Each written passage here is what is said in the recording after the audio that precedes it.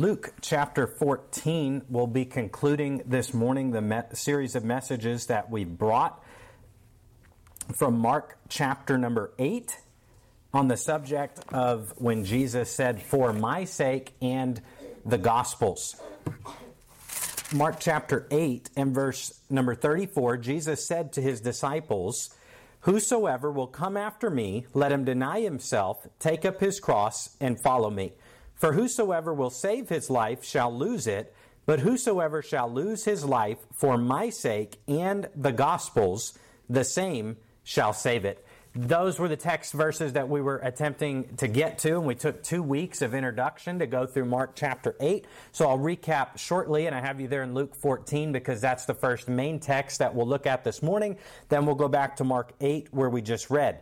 I thought about changing my message this week. I prayed about it, wondered if I should deviate to a different topic with what has happened and going on this week, and I just felt that there wasn't another message coming, and the Lord said, go on ahead and finish. Brother Jason got to speak on the subject of "Comfort ye my people" this morning, so that was wonderful. Thank you, Jason, so much for that. Mark chapter 8 had been a time of great blessing. We've covered the last 2 weeks, and Jesus was trying to let his disciples know that it would not always be that way for them to follow him, for them to be his disciples. He had fed thousands of people. He healed a blind man. It was popular. It was great to follow Jesus, but he was trying to let them know that there would come a day when it would not always be popular or fun, or there would not be a lack of persecution to follow Jesus Christ.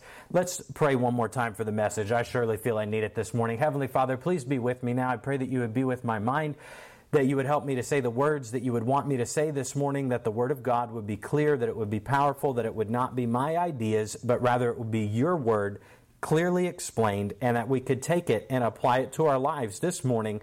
The thought of when Jesus said, "He cannot be my disciple." Help us, Lord, be willing this morning to purpose in our heart that we want to be your disciple, no matter the cost, no matter what that means. Fill me with the Holy Spirit and help me as I speak this morning, we ask. In Jesus' name, amen. So it had been a good time to follow Jesus in Mark chapter number 8, and he said to them, "Who do men say that I am?" And some people were saying that he was Elijah, come back from the dead, or that he was John the Baptist, or one of the prophets.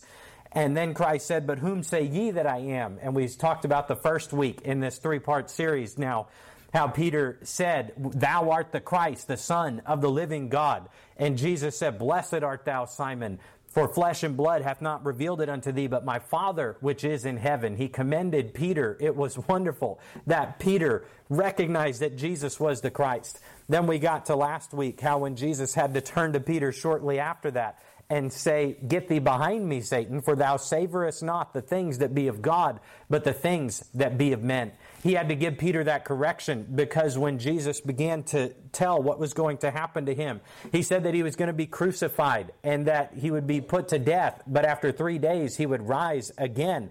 And Christ was trying to transition in the conversation to tell them that's what was going to happen to him, and also that as his disciples, they needed to be prepared that suffering would sometimes accompany following Jesus Christ. For if he was going to be persecuted and he was going to be crucified and he was going to be rejected by the world, then surely his disciples would have to face some of that also. And the text says Peter rebuked him. He censured him. He admonished him. He corrected him. He said, "No, Lord, don't talk about how they're going to defeat you. We'll make sure they don't. I'll save you." And then Jesus had to turn to him and rebuke him. The same word. He rebuked Peter. He said, "Get thee behind me, Satan. Thou savorest not the things that be of God, but the things that be of men." He was trying to tell Peter, no, it does not fall in line with what you want, with what you're seeking, but this is the will of God, that I will die for sins, and that you will go be my servants and spread the gospel, and that sometimes you will have to suffer for doing that as well. Luke chapter number 14, there's a passage here that goes along with the thought that we just read in Mark 8, which is the main text verse. When Jesus said, "If you want to be my disciples, there's some things you have to do. You have to deny yourself, take up your cross, and follow me, or else you cannot be my disciple. This was a message that Jesus was consistent in trying to tell his followers. Those who would preach what we call the prosperity gospel are not in line with the teaching of Christ. We don't tell people, well, just follow what the Bible says, and God wants to make you rich and make you wealthy, and everything's going to go well. Jesus never claimed that. He said you're going to have to be willing to endure hardness. As Paul said to Timothy, endure hardness as a good soldier of Jesus Christ. Luke chapter number 14, let's get going. We're going to conclude the series this morning. Luke chapter 14 and verse number 25. And there went great multitudes with him, and he turned and said unto them. Now let's just stop out one more time and point out there were great multitudes following him. He was doing the miracles. His fame was spreading, and a lot of people were following him. But yet there would come a time soon where at different points in the Gospels it uses the phrase, from that point forth, many went back and followed him no more. Yes. There were some then who there are today. They begin to follow Jesus Christ, but they do not follow through, either because they were curious but not truly saved, or else some who are saved but do not follow through on serving Christ and following him to the extent that he desires that we do. Verse 26 of Luke 14. If any man come to me and hate not his father and mother and wife and children and brethren and sisters, yea, and his own life also, the phrase follows, he cannot be my disciple. How can this be? What is Jesus saying?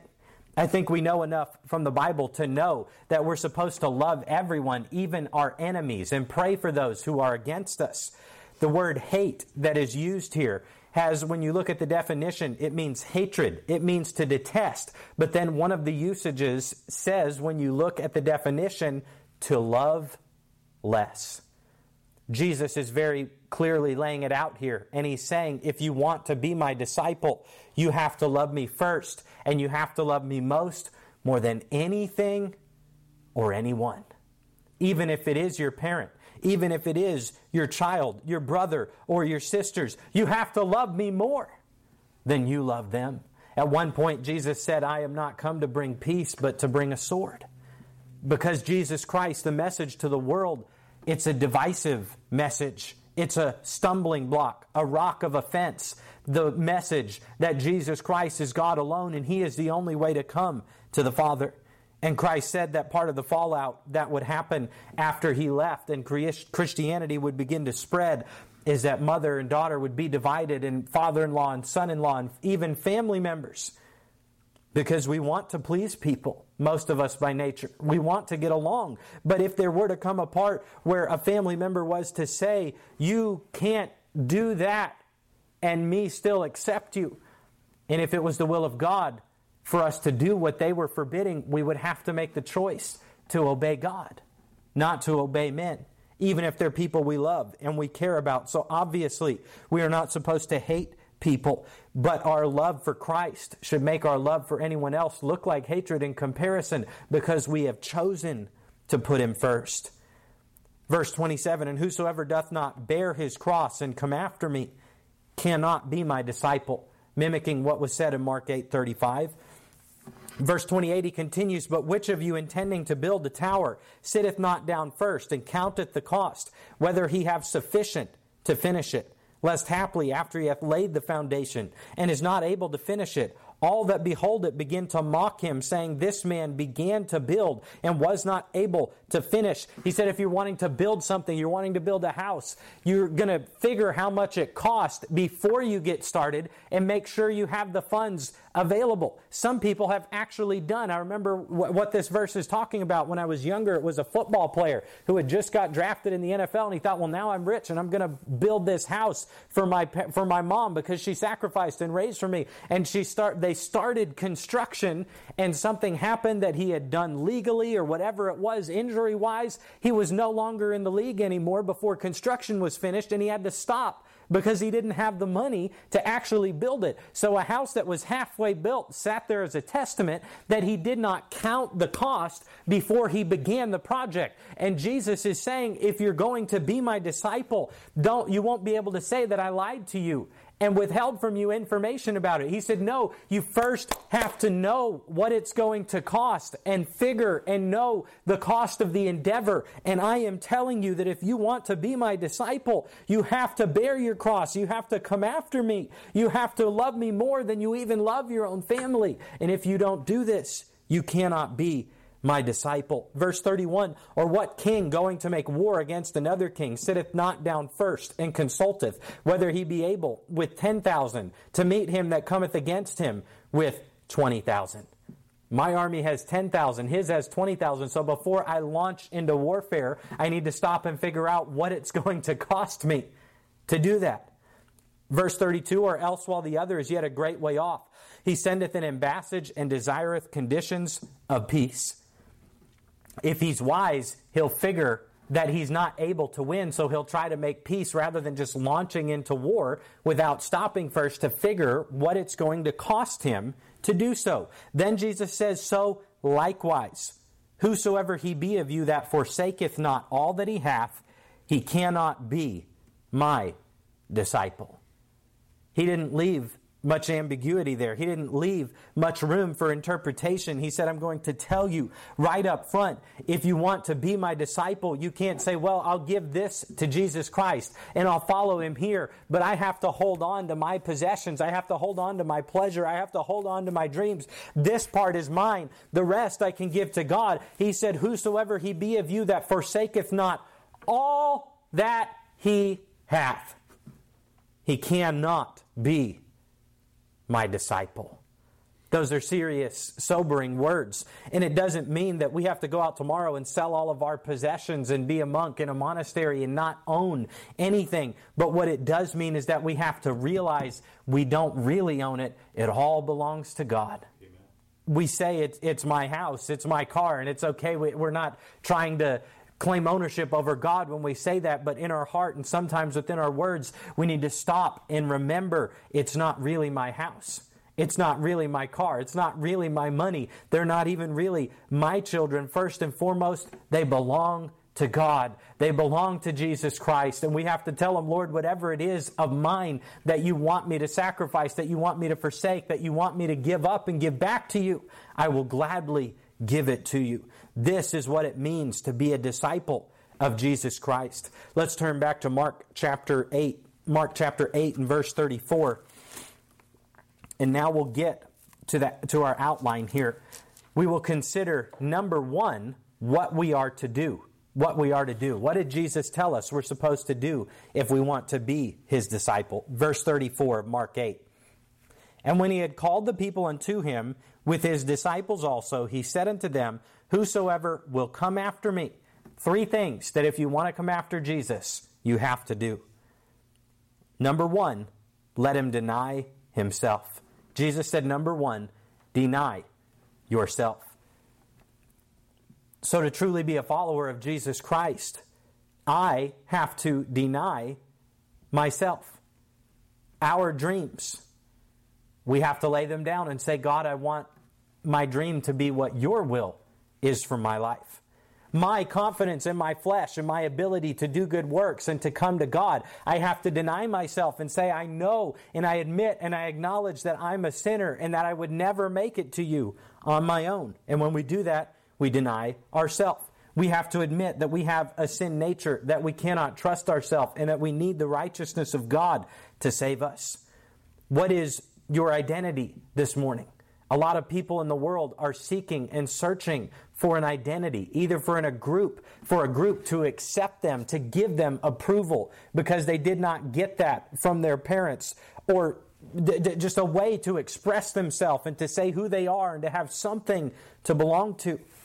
But as Christians, our identity is not to be within ourselves, but our identity is to be we are followers of Jesus Christ. Paul said in 1 Corinthians, what? Know ye not that ye are not your own? For ye are bought with a price. Therefore glorify God in your body and in your spirit, which are God's. When he wrote that, he was talking about our body and how we can choose to do things with our body that are sinful. And then he said, remember, you're bought with a price. You're not your own. It's not your body. It belongs to God. And some people say, well, it's my body. I can do whatever I want with it. But as Christians, we know that's not true. We know it belongs to God. It's not my hands. They belong to God. It's not my right to choose what I will do. I've been bought and paid for by the blood of Jesus Christ. And I am to surrender to His will and say, Lord, I will do with my body what your word says to do and not do with it what your word says not to do. I surrender to you. Deny yourself. That's not very American. That's not very modern. It's not the message that you'll find in the Disney movies. Even to children, what do they say? Follow your heart. Believe in yourself. Follow your dreams. And if there's something you want to do that other people are telling you isn't right, let it go, and do whatever you want. But the Word of God says in the book of Jeremiah that our heart is desperately wicked. Who can know it? And above all things, it is deceitful. He does not say follow your heart. He says deny the sin that's in your heart and follow God. He doesn't say follow your dreams. He says deny yourself.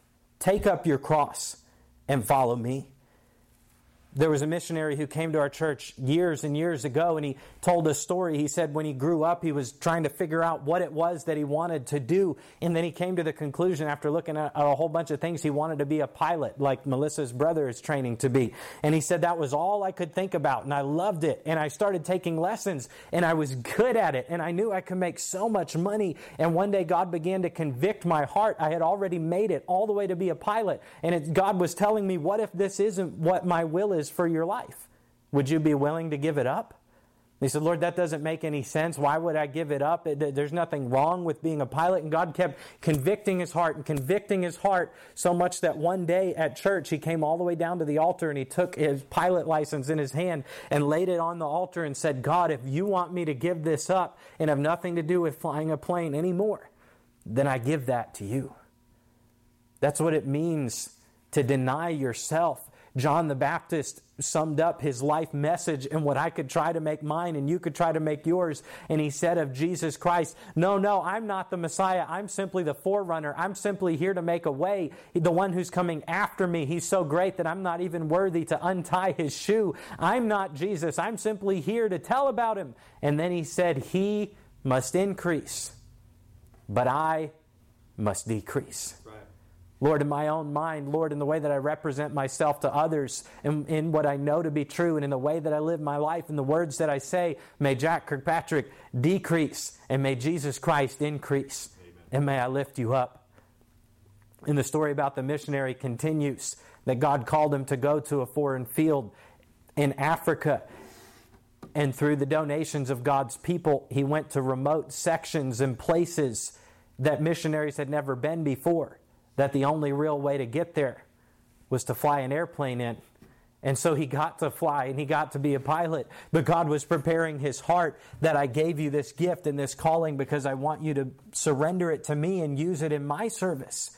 There's nothing wrong with being a pilot to make money and provide for your family, but there is something wrong with it if you tell God, I won't give this up for you if you ask me to. That's right. We have to deny ourselves. Number 2, Jesus said, and take up his cross. And take up his cross.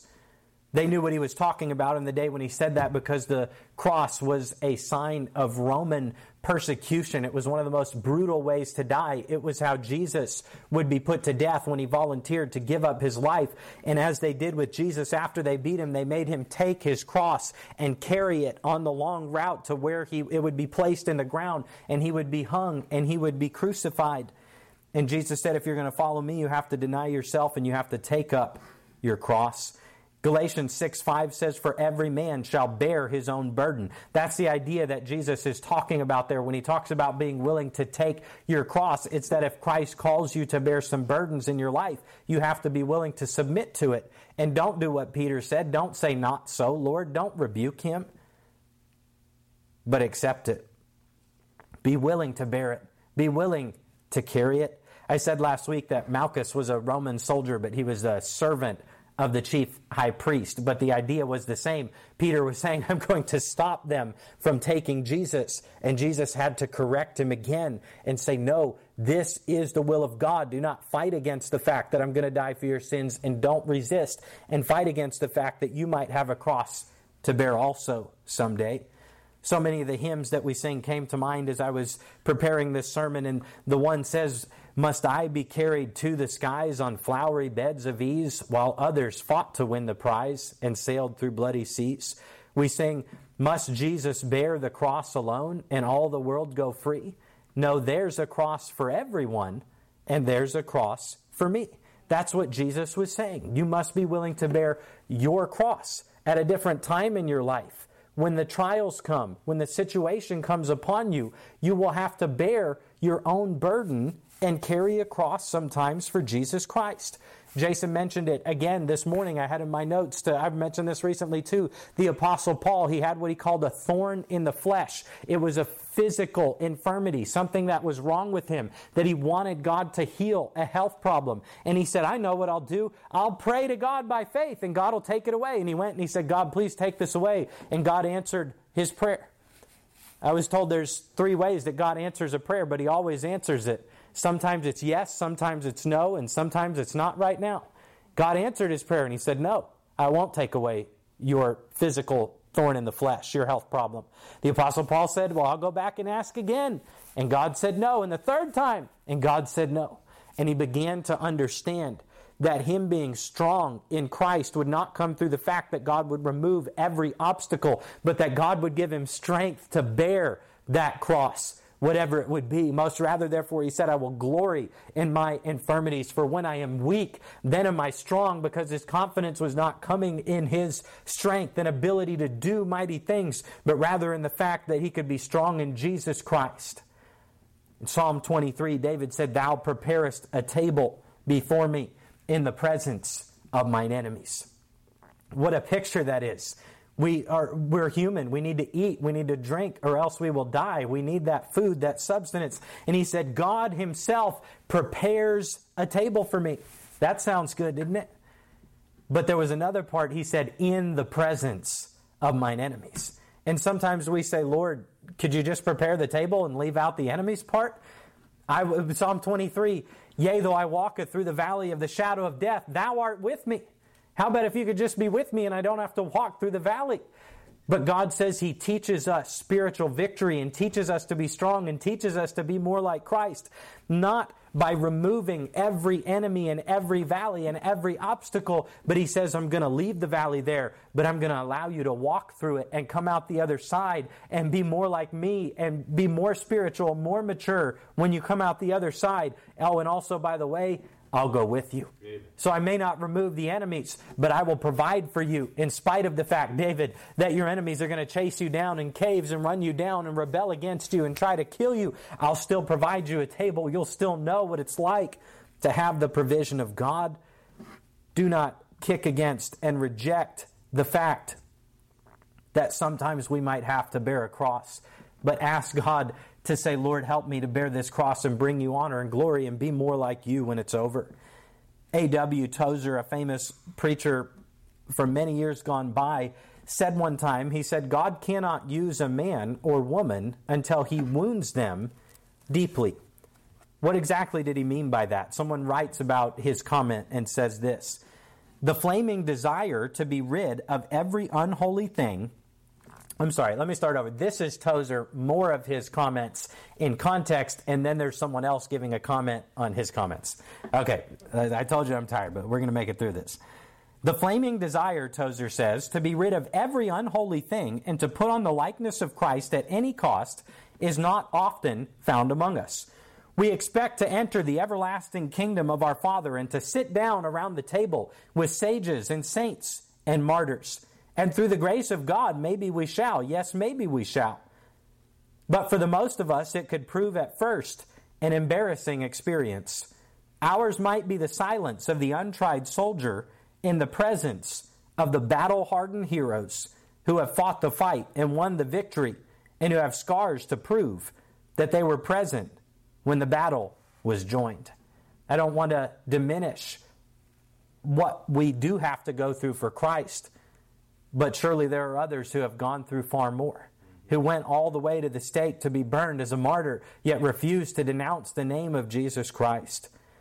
Tozer continues by saying that it is necessary for God to use suffering in His holy work of preparing His saints, adding, it is doubtful whether God can bless a man greatly until he has hurt him deeply. I don't think this means that we are to look for the experience of suffering if we want to be used by God, because living in this broken world, few of us will have to look for it. It finds us. But then, when it does, when we go through suffering, then we have the choice. Will we see this as God being unkind or uncaring towards us? Or will we see in our suffering the loving hand of God preparing us for usefulness in this world and purifying us for an eternity in His presence? You're going to have enough trouble in life without going to look for it. You're going to have enough suffering without saying, well, to be more spiritual, I need to suffer. So God, sign me up for suffering. How can I go out and suffer? And some have done that. They have chosen to think that they'll be more spiritual if they suffer and admit that they are sinners. And Martin Luther climbed up and down the stairs on his knees till he bled because he called it an act of penance. He was trying to show God, I'm sorry for what I've done. I need to suffer. But the message of the gospel is that Jesus already suffered on the cross for our sins. That's not necessary. We don't have to seek it out. We don't have to try to punish ourselves. Christ was already punished. And it doesn't matter how much penance we do if we ourselves were nailed to a tree and crucified. That could not pay for our sins. But rather, as we live life, surely suffering will come to us. It will find us. And what we can do at that point is to make the decision in our heart to say, God, rather than complaining, I want to allow this to make me more like you, to see your will done, to glorify you, and to point others to you. David said in Psalm 119:71, it is good for me that I have been afflicted, that I might learn thy statutes. I don't want to be afflicted. I don't want to sign up for that. But David said it was good for me. I learned more about the Word of God and what it truly meant as I went through the time of suffering. Hebrews chapter 12 tells us that no chastening for the present time seemeth to be joyous, but afterward it yields the peaceable fruit of righteousness in them that believe. And by the way, that's part of the Christian life too, is chastening. God correcting us when we do wrong, trying to get us back on the right track. Hebrews 12 said that the Lord chastens those whom He loves, and He scourgeth every son whom He receiveth. Scourging, to be flogged with a whip as a form of punishment. It says God does that to every single one of His children. Is it because He's an angry or abusive father? No, it's because He loves us and He wants to make us more like Him. So when we get off track, He chastens us to teach us to be more like Him. So therefore, when we come to those times, let's not be angry at God. Let's not ask Him necessarily to remove it. Say, if it is your will, as Jesus said, remove it from me. Nevertheless, not my will, but thine be done. Let me bear my cross and bring you glory. Number 3, Jesus said, follow me. Whosoever will come after me, let him deny himself and take up his cross and follow me. Proverbs 3:5-7, trust in the Lord with all thine heart. Lean not unto thine own understanding. In all thy ways acknowledge Him, and He shall direct thy paths. Be not wise in thine eyes. In thine own eyes fear the Lord, and depart from evil. In all thy ways acknowledge Him. Whatever it is we're doing, if it's the kind of employee that we're being, or the kind of spouse that we're being, acknowledge God. And then the promise is, He will direct your paths. And when He does, we are to follow Jesus Christ. The word there used for follow means to be in the same way, to accompany, to follow. Jesus says, be in the same way that I was in. Accompany me. Follow me. Do what I said you are supposed to do. At the invitation time, sometimes we sing, I'll go with Him, all the way. And the different verses talk about go with Him through the garden. Go with Him through the judgment. What's a couple more? That's to go with Him, I think it's those two. He will give me grace and glory. whatever it is he calls us to go through, we're supposed to follow Jesus Christ. It's summed up in another hymn, trust and obey. To follow Jesus Christ means we have enough faith to trust what he said, and then that we choose to obey what he told us to do. Remember, the word disciple means learner or pupil. We are following Jesus. We are his pupil. We're allowing him to teach us, and when he teaches us, we're supposed to do what he said. It's his words, his way, and his will. Anywhere he leads, I will follow on. Sometimes that's on the mountaintop. Sometimes that's in the valley. We're supposed to follow the footprints of Jesus. If it's out on the mountains looking for lost sheep, or if it's in the temple teaching the Word of God, what Jesus did, the pattern that he gave us, we're supposed to follow. So number one, what we are to do, it's to deny ourselves, take up our cross, and follow Jesus. Number two, what we do it for. Or we could say, who we do it for, but Jesus gives two things in Mark 8:35. After he tells us what we're supposed to do, he says this is what we're supposed to do it for. Whosoever will save his life shall lose it, but whosoever shall lose his life for my sake and the gospel's, the same shall save it. For my sake and the gospel's. This is what we're supposed to do it for. This is why we are denying ourselves. It's to do it for Jesus Christ and for the good news of the gospel that he died for sinners. If Christ be God and died for me, then no sacrifice can be too great for me to make for him. What we do in the Christian life is supposed to be for Christ. It's all for him. In Antioch, they looked, and it was there, and as they observed the disciples of Jesus, that they were first called Christians.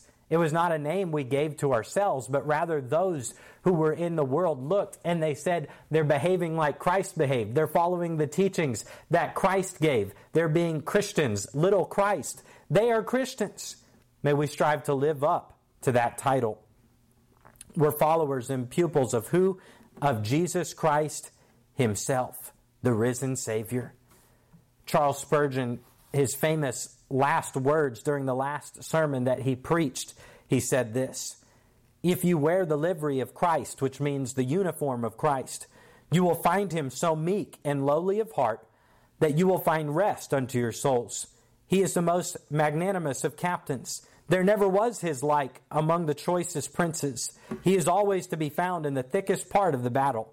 When the wind blows cold, he always takes the bleak side of the hill. The heaviest end of the cross lies ever on his shoulders. If he bids us carry a burden, he carries it also. If there is anything that is gracious, generous, kind, and tender, yea, lavish and superabundant in love, you will always find it in him. His service is life, peace, joy. Oh, that you would enter on in at once. God help you enlist under the banner of Jesus Christ.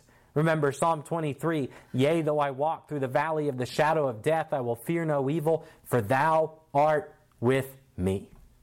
If we have to walk through the valley and through the darkness, Christ himself walks with us. We have not an high priest which cannot be touched with the feelings of our infirmity, but was tempted in all points like as we are, yet without sin. The amazing fact to consider that Jesus incarnate meant that he was man. He was 100% man. He was in a man's body. When he didn't eat, he got hungry. When he walked, he got tired. He got thirsty. When they nailed him to the cross, he knew what it was like to feel the pain, but yet he was still God, 100% God at the same time.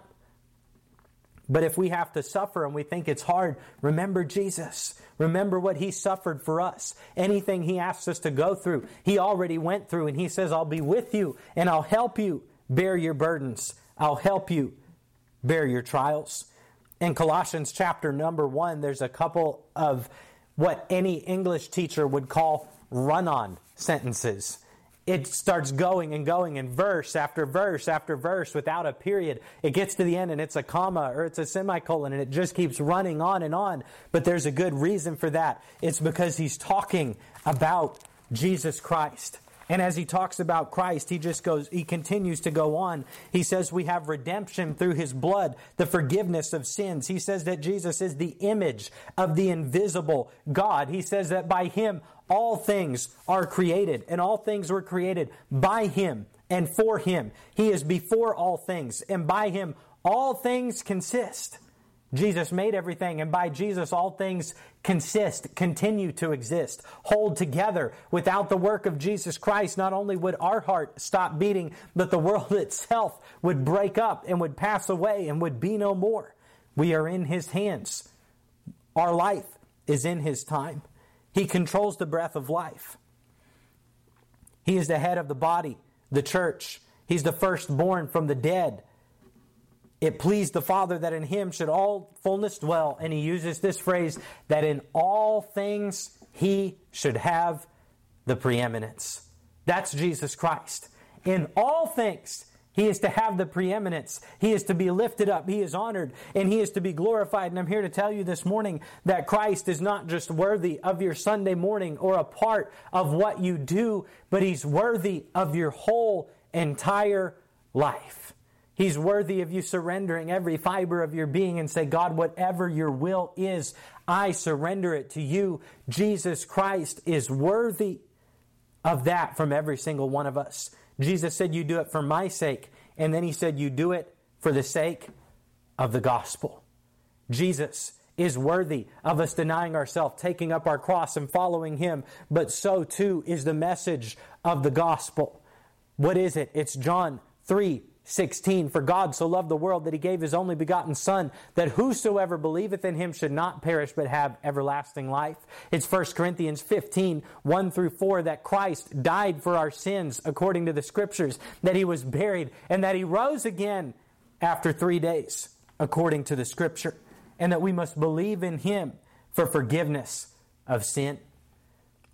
Yes, the message of the gospel is worth laying aside our ambitions, our dreams, and our goals. It's worth denying ourselves, carrying our cross, and it's worth spending a lifetime following Jesus Christ, because as we know that we are going to heaven, we want to see other people there too. We want to see our loved ones. We want to see our friends, and we look forward and we can't wait. I think if you're not going to heaven, you're crazy. Believe in Jesus. It's a really good deal. Accept it. And I think we're also in error if we do not live our life in a way that tries to bring as many people with us as we can. People we pass by every day, on the highway, in the grocery store, apartment complexes, walking down the street. Scores of people. And they all have a soul that will forever continue on somewhere, either in heaven or in the lake of fire. And if they're not your family, they're someone's family. They're still an image bearer of God, even if they were my enemy and someone who hated me and someone who was trying to destroy me or kill me. I would still never pray for God to send them to hell, but I would pray, God, please grant them repentance and allow them to be saved. I understand David had some imprecatory psalms, and he prayed that those who would be doing evil things, God, please cut them off and take them out of the way. And I understand that. But the heart of God says He is not willing that any should perish, but that all should come to repentance. And if the desire of God is that a sinner would repent, then even if they're coming against me, I would still try to pray, God, please save their soul. 2 Corinthians 5:19, to wit, that God was in Christ, reconciling the world unto Himself, not imputing their trespasses unto them, and hath committed unto us the word of reconciliation. When two parties are apart and they're holding something against each other and they're at odds, the role of a mediator is to try to bring reconciliation. It's to try to come in the middle and go to one party on the behalf of the other and find a way to work it out.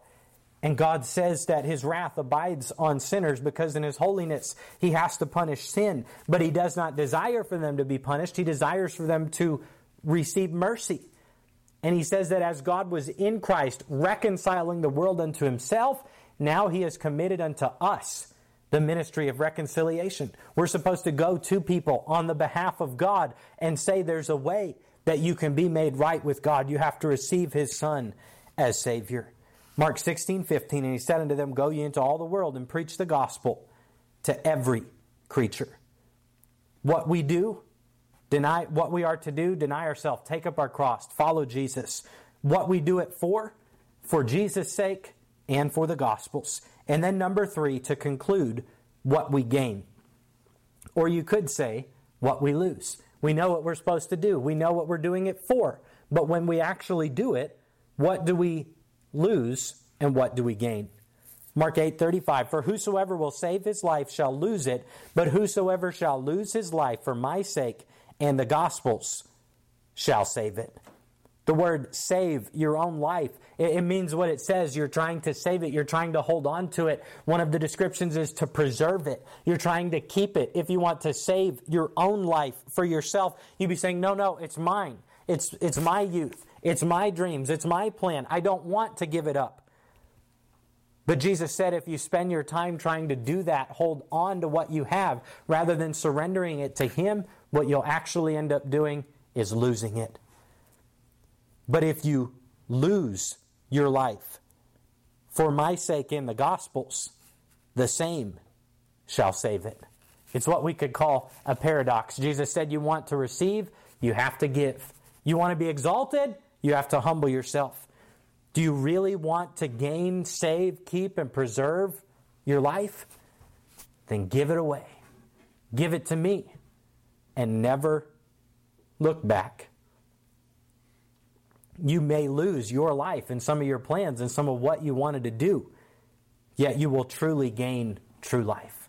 We gain eternal life when we receive Christ.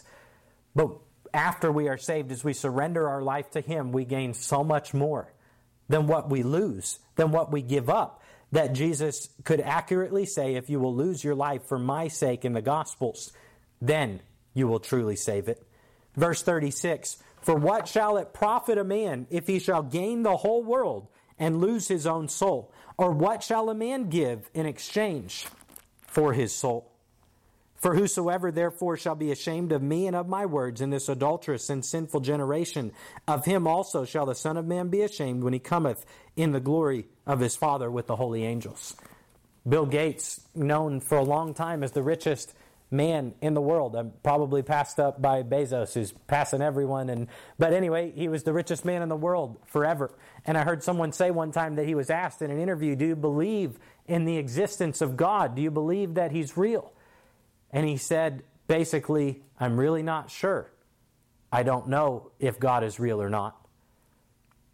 What shall it profit a man, though he gained the entire world, but lost his soul? There is nothing worth rejecting Jesus over. That's right. There's no one person. There's no one sin. There's no one pleasure. There's no amount of wealth that it makes sense to turn down salvation because you're afraid of losing some of those things. There was a man that Jesus spoke of that had all he would ever need, and he couldn't figure out what to do. He was so rich. And he said, my plan is this, I'll tear down my barns and build bigger barns. And Jesus said that God said unto him, thou fool, this night thy soul shall be required of thee. Whatever it is that's here that we could gain, it's temporary. We're going to lose it. It's going to be gone just like that. But Jesus said if you were to take a cup of cold water and give it to a child, and you did so in the name of Jesus Christ, verily I say unto thee, you shall not lose your reward. Therefore he said, though it's not a sin to have a job and to do well financially, if you do that and give it to God and put Him first, you can use it to be a blessing. You can use it to take care of your family and of others and give to the work of the gospel and to the church and all kinds of good things. But Jesus said primarily, lay not up for yourselves treasure here on earth, because all of that treasure, it's a vapor like our life. What is your life? It is a vapor that appears for a little time and then vanishes away. If you have treasure here on earth, He said the thief can break through and steal it. The moths can eat it up. The rust can corrupt it. You can put a whole lot of money in the bank, and tomorrow might be where we're headed before too long, it can be worth half of what it was worth because inflation happens. And now what cost $1 costs $2, $5, or $10. Can't put your confidence in it. But whatever it is that we do for Jesus Christ will never pass away. The soul that comes to Christ and is saved, that's an eternal work. The time that you spend with your children, their soul is eternal, but the things in your home are not.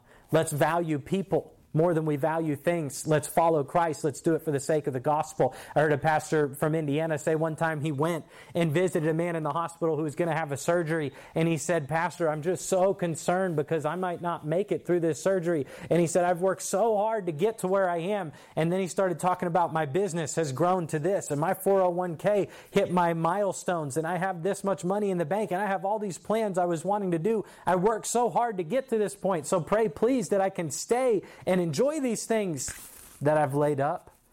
And as the pastor left, he shook his head because everything the man was talking about was not things that were eternal. And whether he died that day or whether he died 20 years from now, he still was going to lose every single one of them.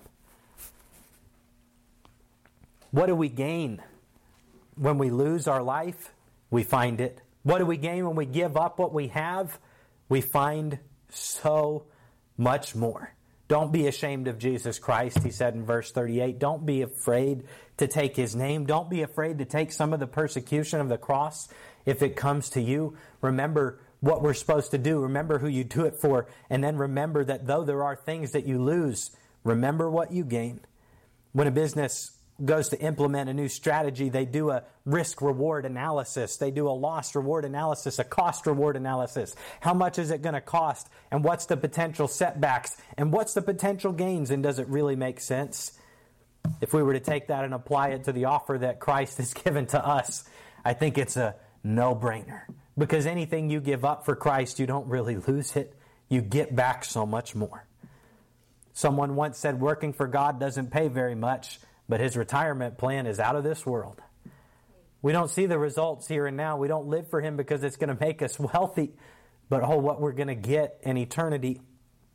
And even in this life, yes, we're going to lose something. But remember what we gained in losing our life to ourselves. It's then that we truly find it in Christ. In conclusion, I'll read you these verses and we're done. Matthew 19:27 through 30. Then answered Peter and said unto him, Behold, we have forsaken all and followed thee. What shall we have therefore? Peter always with the questions. The rich young ruler had just came and said, Lord, I want to follow you. And Jesus said, give up all that you have and follow me. And he went away because his riches were keeping him from being a follower of Christ and truly repenting and believing in him. And Peter piped up and said, well, we left all we have, so what are we going to get? We did what that guy wasn't willing to do. I left all my fish boats for you, Jesus. Am I going to get something good? And Jesus said unto them, Verily I say unto you, that ye which have followed me in the regeneration, when the Son of Man shall sit in the throne of his glory, ye also shall sit upon the 12 thrones, judging the 12 tribes of Israel. Listen to the promise that Jesus gives after that. And everyone that hath forsaken houses, or brethren, or sisters, or father, or mother, or wife, or children, or lands, for my name's sake, shall receive 100-fold, and shall inherit eternal life. That means eternal life was something different than what he was talking about. And he says, whatever it is that you give up for Christ, you're going to get back 100 times more. That doesn't mean if you give $1 in the plate, you're going to have 100 on your front seat by the time you get to your car. But there's so many more ways to measure what it is that we're getting back from Christ. And he says, if you think you're sacrificing, if you think you're giving up something for me, even if it's houses or lands or family that you have to be separated from, you gain something called the family of God, where there's brothers and sisters innumerable around the world who will be your family. Yes, if you give something up for Christ, it may hurt. You may have to do it. But he says if you do it, you'll get back 100-fold. Then there's a comma. And then he says, and shall inherit everlasting life. 100 times better than what we would have on our own. And a home in heaven for all of eternity. Yes, if we were to run the risk-reward analysis, the cost, what is the cost compared to what is the benefit? I think it's a no-brainer for us to serve our kind and loving Savior who is so much better to us than we deserve, that it's such an understatement to even say that. He not only gives us a home in heaven, and yes, he may ask us to suffer for his name's sake, but he also says, I will daily load you with my benefits. Amen. My presence will be with you, and I will never leave you or forsake you. I can't wait next Sunday to preach a little bit about the resurrection and how it applies to the gospel. Please be in prayer for me this week. Be in prayer for Ronnie and Lisa and the family, and also in prayer for me that as the gospel is given, that people would have an open heart and that seeds would be planted next weekend through the services that we have. I believe there will probably be people who don't know Christ in both of them, at the funeral and at the service here. Pray that Jesus would be lifted up and that souls would believe in Jesus Christ. Let's bow our head for prayer. Lord, bless the sermon this morning. Bless now as we take a few moments and have a time of prayer. May we be willing to sacrifice ourselves and to yield our will to yours. Let's continue in prayer for just a moment and we'll be dismissed.